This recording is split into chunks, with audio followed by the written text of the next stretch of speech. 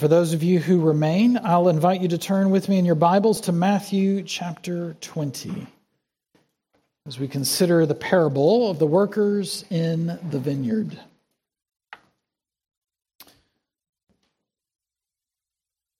Matthew chapter 20, we'll be looking at verses 1 through 16. This is God's word. For the kingdom of heaven is like a master of a house who went out early in the morning to hire laborers for his vineyard. After agreeing with the laborers for a denarius a day, he sent them into his vineyard. And going out about the third hour, he saw others standing idle in the marketplace, and said to them, he said, "You go into the vineyard too, and whatever is right I will give you." So they went. Going out again about the 6th hour and the 9th hour, he did the same.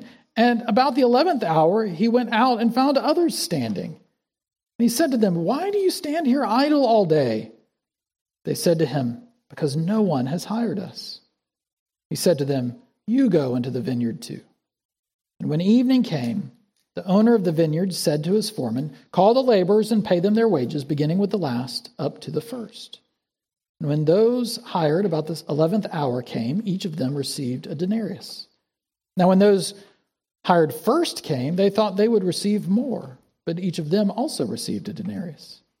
And on receiving it, they grumbled at the master of the house, saying, "These last worked only 1 hour, and you have made them equal to us, who have borne the burden of the day and the scorching heat." But he replied to one of them, "Friend, I'm doing you no wrong. Did you not agree with me for a denarius? Take what belongs to you and go. I choose to give to this last worker as I give to you. Am I not allowed to do what I choose with what belongs to me? Or do you begrudge my generosity? So the last will be first, and the first last."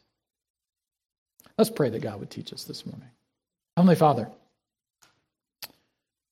we ask that you would give us eyes to see, ears to hear, hearts to believe what this, your word, teaches about you. Lord, change us, that we might not be those who grumble against you and begrudge your generosity. That we might be those who rejoice what our God is like. We ask this in Jesus' name. Amen. So I've been reading in the news lately that there's all this controversy about tipping, and I don't really care about it. But it's interesting how we have these laws where some people, they don't get paid a decent wage because they have to make it up in tips. And it made me think, well, what's the best I've ever even tipped anybody? What's the best you've ever tipped someone? When we were on our honeymoon in Texas, we stayed at this 4-diamond hotel. I don't know what that means, but it was nice. And we went down for breakfast, and I was looking at the menu, and I didn't like any of the choices. I mean, they were nice, waffles, pancakes, all that, but all I really wanted was an English muffin and a bowl of fresh strawberries. And so the server came out, and I said, "All I really want is this. Can you make it happen?" And he goes back into the kitchen, and he comes back with an English muffin and a bowl of fresh-cut strawberries. And I don't know. I don't know if they had the strawberries for something else, and he just had to dice them up. I don't know if he had to run across the street to get them. I don't know. But he delivered, and I don't know. I was feeling generous. I tipped him this enormous, it was like 2 or 3 times what the meal cost, just to thank him for being so kind to me. And so for the rest of the week, this guy was scrambling. "What do you need? What can I do to help?" Hoping to get another excellent tip. But it made him feel good, and it made me feel good, and I got a sermon illustration out of it. It was just a wonderful thing. Well, in this parable, Jesus tells us about a landowner, a master of a vineyard, who is far more exorbitant in what he tips his workers. And it tells us something.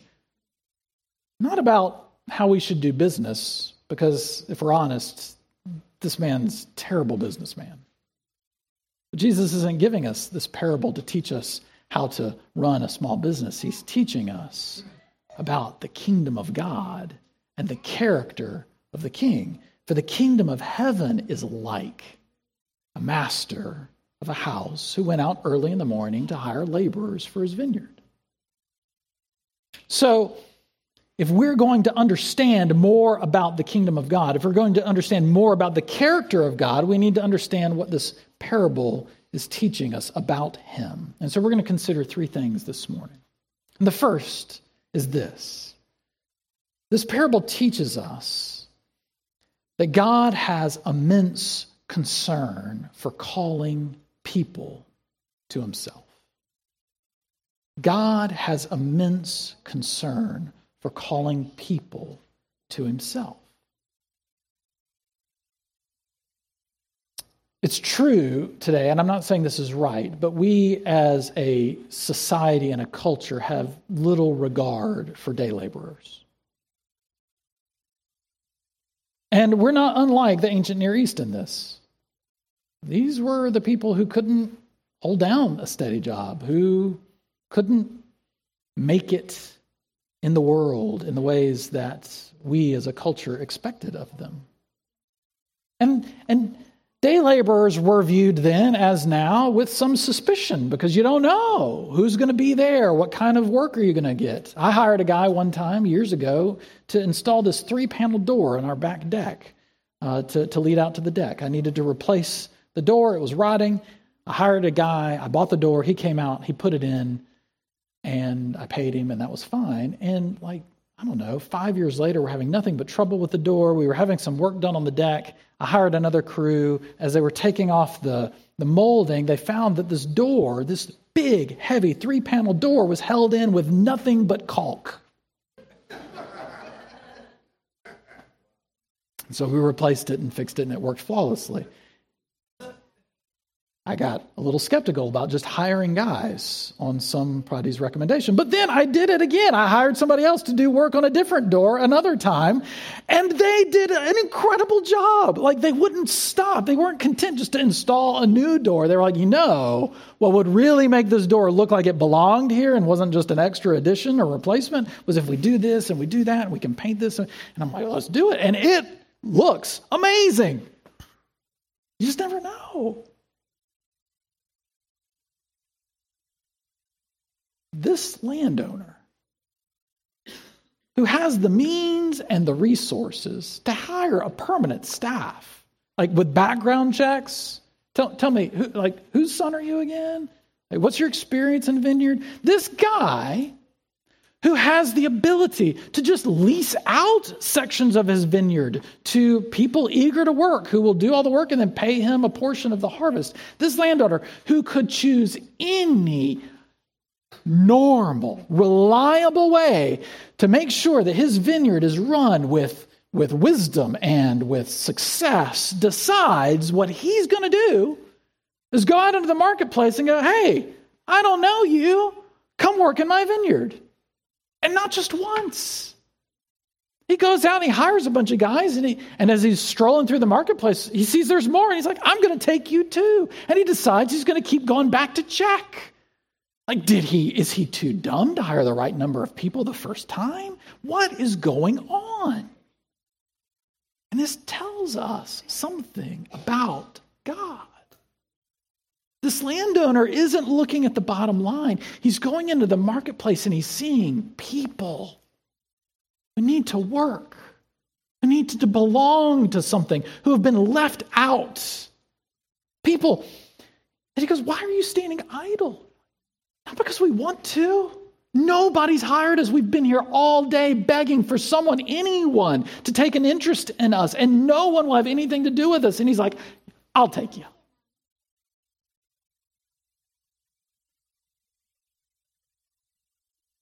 He takes them all, every single one, even up to the 11th hour, because his concern isn't just for his vineyard, but that he might use his vineyard to make all of the people and the whole culture around him better, because his concern isn't just for grapes or wines, but is for people.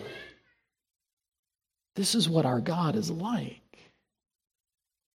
He's not just busying himself with getting heaven just right. He's not just busying himself with structuring and ordering the nations of the world. He is busying himself with calling people into his kingdom, into his family, adopting them into his very household. And all kinds of people.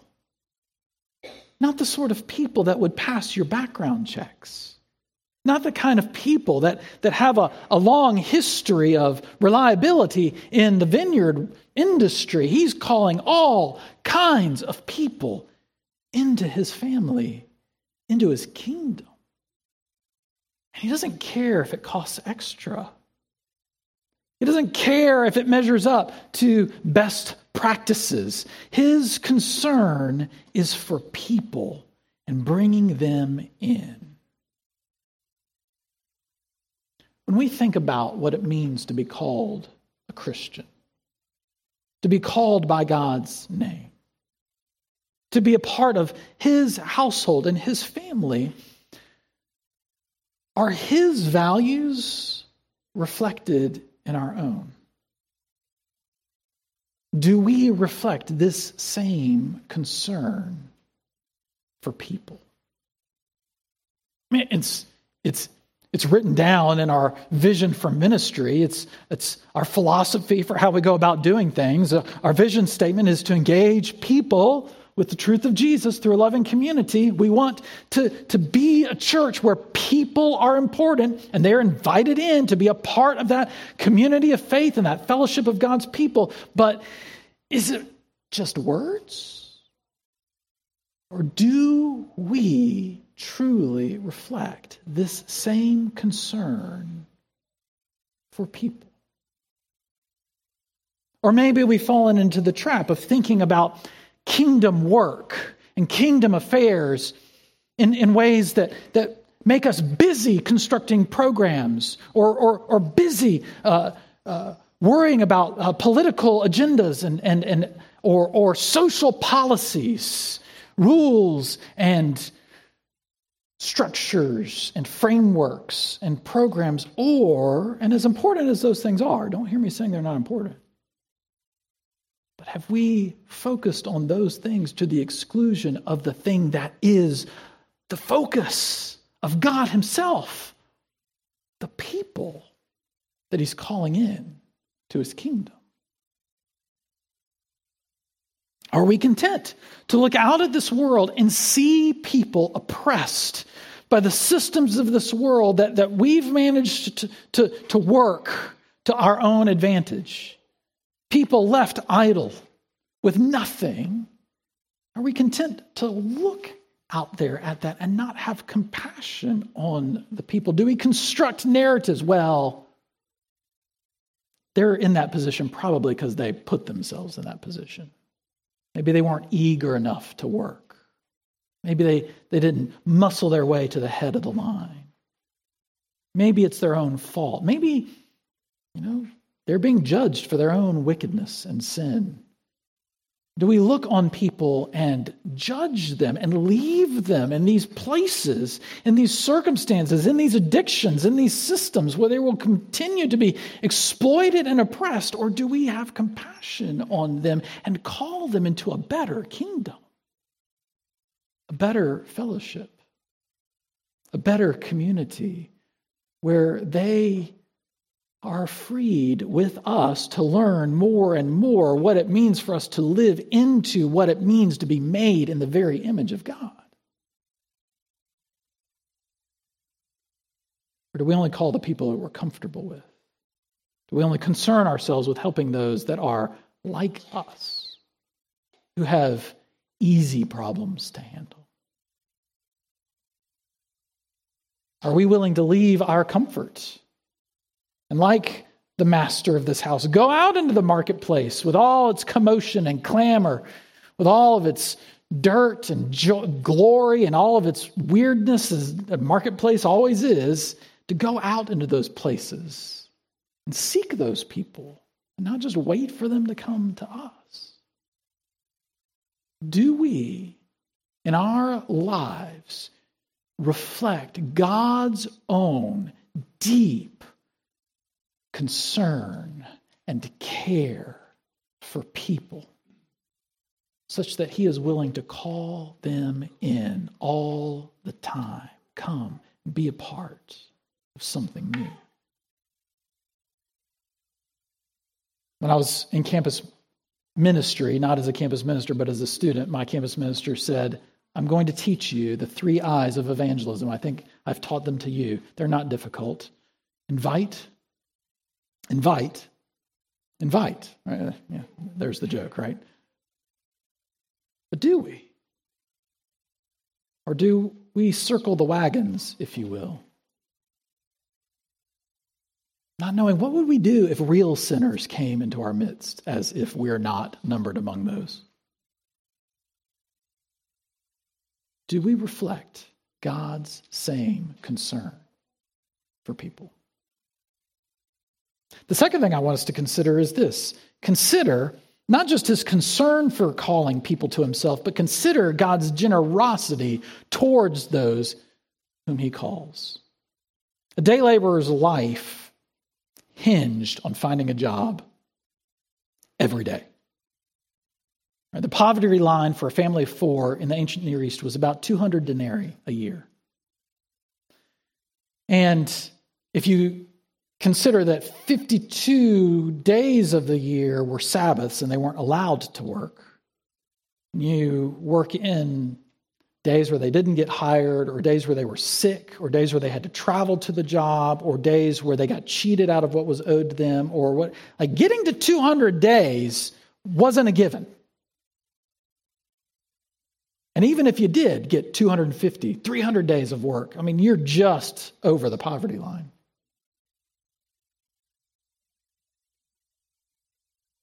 And so when the master of the house lines these guys up and pays them so ridiculously, we're supposed to be shocked. We're supposed to be left wondering what kind of idiotic businessman, to put it kindly, conducts his affairs this way. Boy, those guys lucked out. Like, it's supposed to be shocking to us. The day laborers listening to Jesus would have been like, what? I never in my life have seen that happen.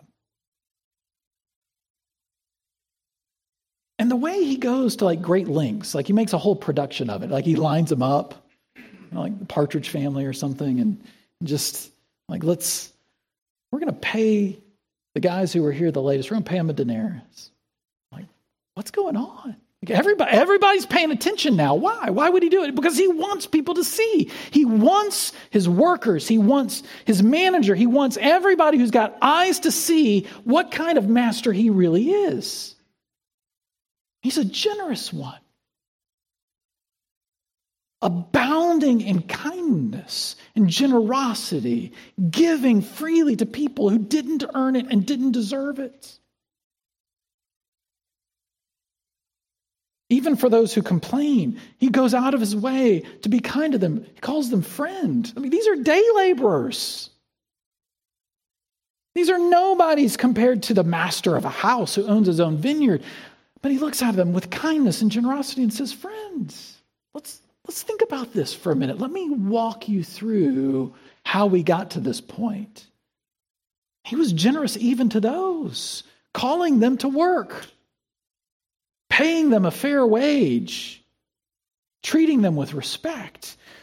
Look at how generous it is, and it ought to leave us shocked and reeling. What kind of God is this? We read earlier in the service this passage from Ephesians 2 that says, God being rich in mercy. It's so easy to just gloss over that. Like, what does that mean? I'm so struck by how we are just numb to money. Like, it's all credit cards and electronic like, I've never seen $10,000 in cash, much less $100,000 in cash. Or I'm not even sure you could fit it in a briefcase. Like, what is $1 million in cash? I mean, I've seen it in the movies, but it's all fake money in the movies. Like, I've never seen it. What would I be like if somebody handed me a duffel bag or a briefcase, or maybe it's a pallet, I don't know, of $1 million in cash? Like, what would I do? Would I clutch it? Would I hide it? Would I invest it? Would I stuff it in the mattress? Like, I mean, the first thing on my mind isn't who would I give it to, but God, who is rich in mercy, can't wait to give it. Because he's generous.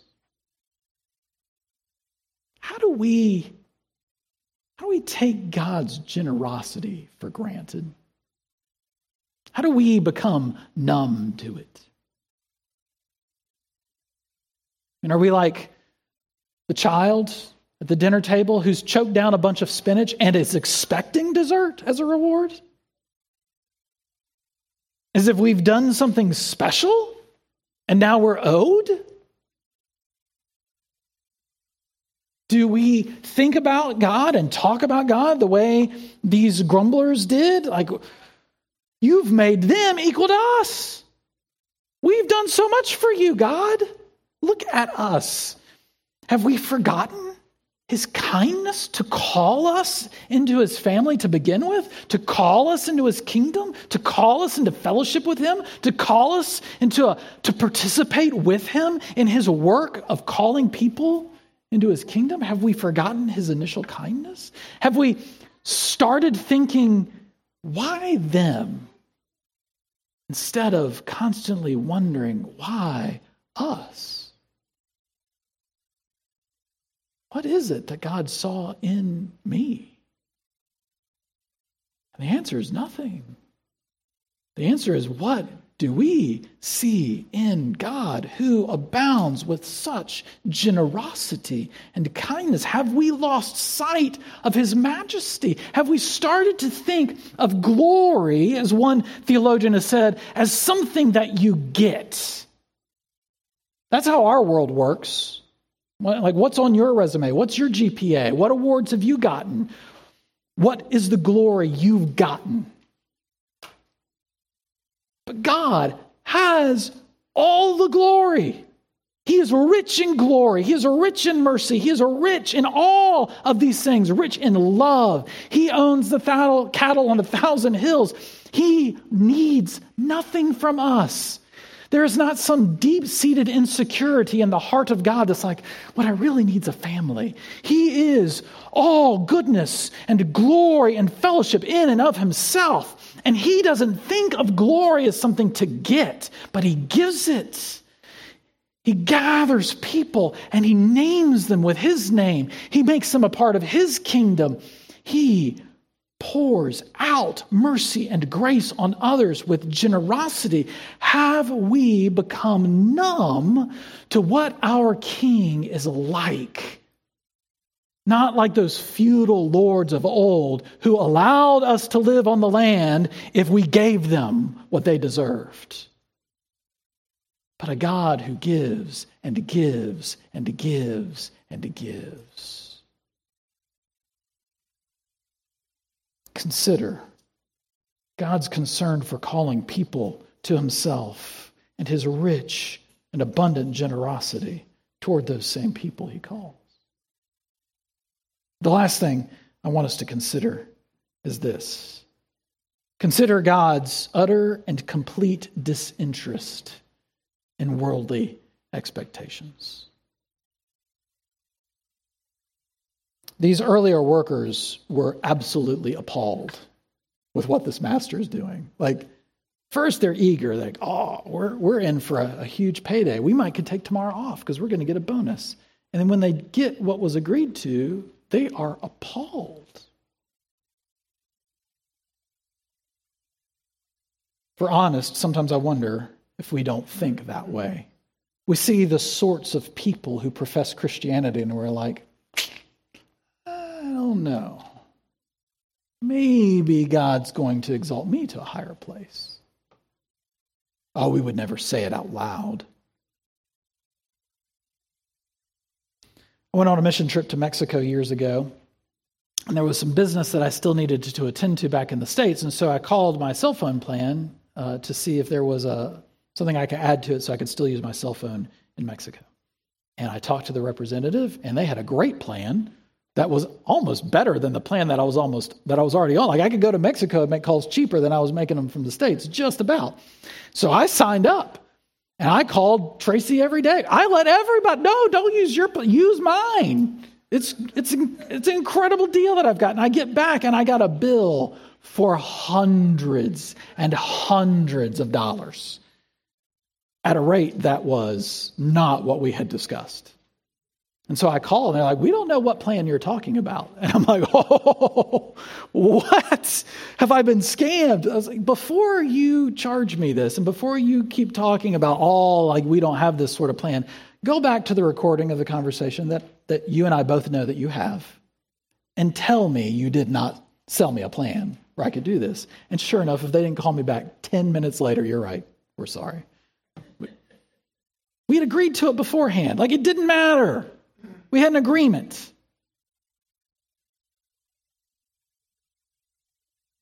The master looks at these grumbling workers and said, how have I wronged you? Well, didn't we agree to this beforehand? Weren't you excited to work for me? Weren't you saying to yourself, oh, yes, we got a job. Didn't you think a denarius was reasonable? Didn't I pay you? I didn't cheat you out of it at the end. Did I wrong you in any way at all? Or have you set your sights on claiming what's not yours? See, they had an opportunity here. An opportunity that they utterly and completely missed.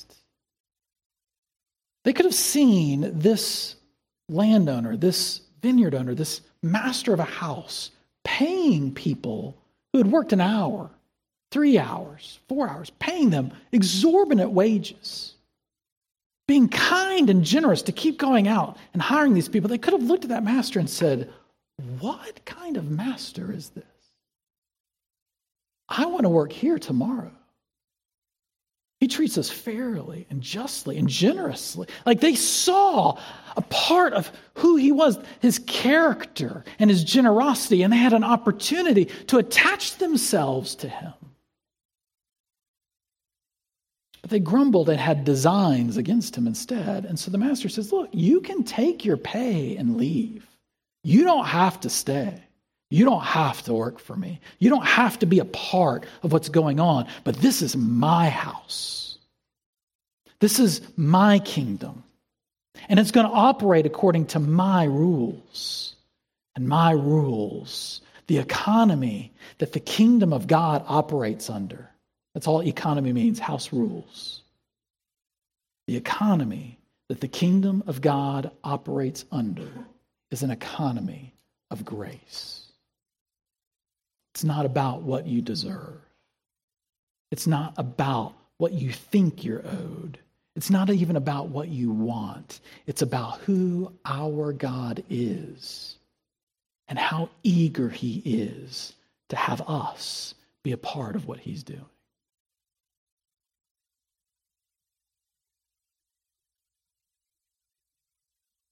What do we think would be fair? I mean, if we're really thinking about it, let's just get, like, what would really be fair? God, look at all the stuff that we've done for you. Look at all the people we've ministered to. Look at all the money we've given to missions. Look at all the small groups we've attended. Look at all the boring sermons we've nodded our heads to from this pastor. Like, it's a work of ministry, Lord.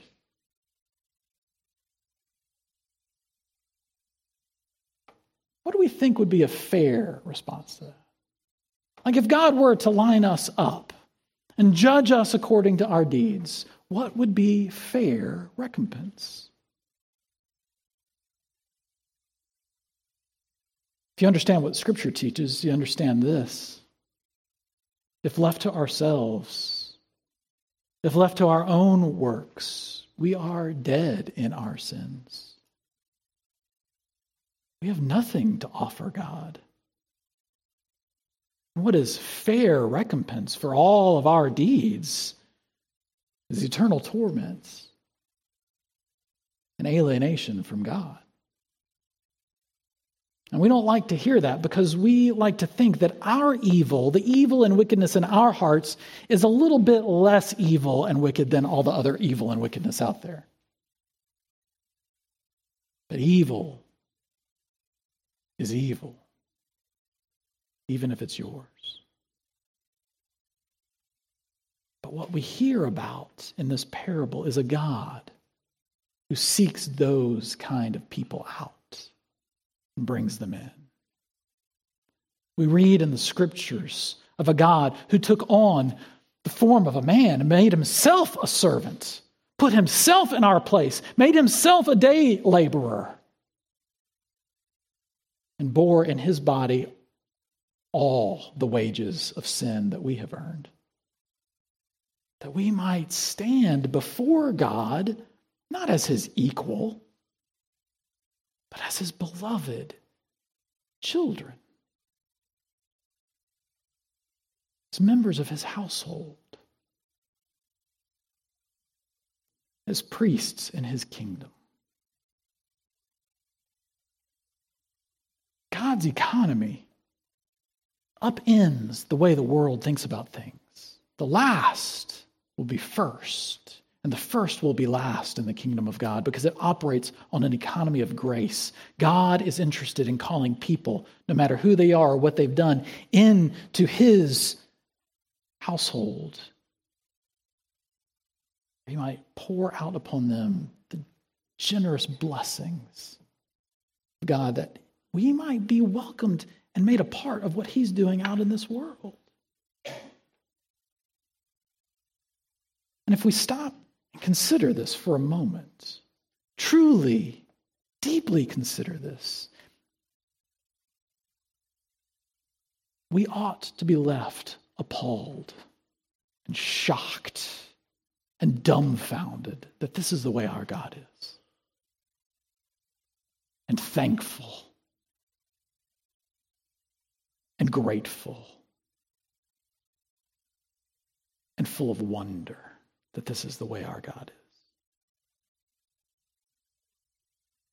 Think about this with me. Today, meditate on this. How will you be shocked and surprised by God's generous grace? How will you unlearn the ways that you have become numb to it? How will you unlearn the ways that you take it for granted? How will you unlearn the ways that you start to grumble against what God is doing and to look down on the very people that he is calling into his kingdom? How will you unlearn these things and be so shocked and surprised by the grace of God that it wakes you up from that slumber and teaches you to live reflecting that same generosity and grace to others? And then how will God use you to surprise other people whom he calls with the character and generosity and mercy and grace of his eternal kingdom? May God shock us and surprise us with his grace today. Pray with me. Heavenly Father, wake us up from a slumber, Lord, that tempts us to grumble against your kindness and generosity. Wake us up, Lord, from a self-righteousness that allows us to look down on others or to rule them out. Shock us and surprise us, O Lord, with how your kingdom operates, not according to the principles of this world, but according to your character. That, Lord, we might reflect less and less of the world's character and more of yours. We ask this in Jesus' name. Amen.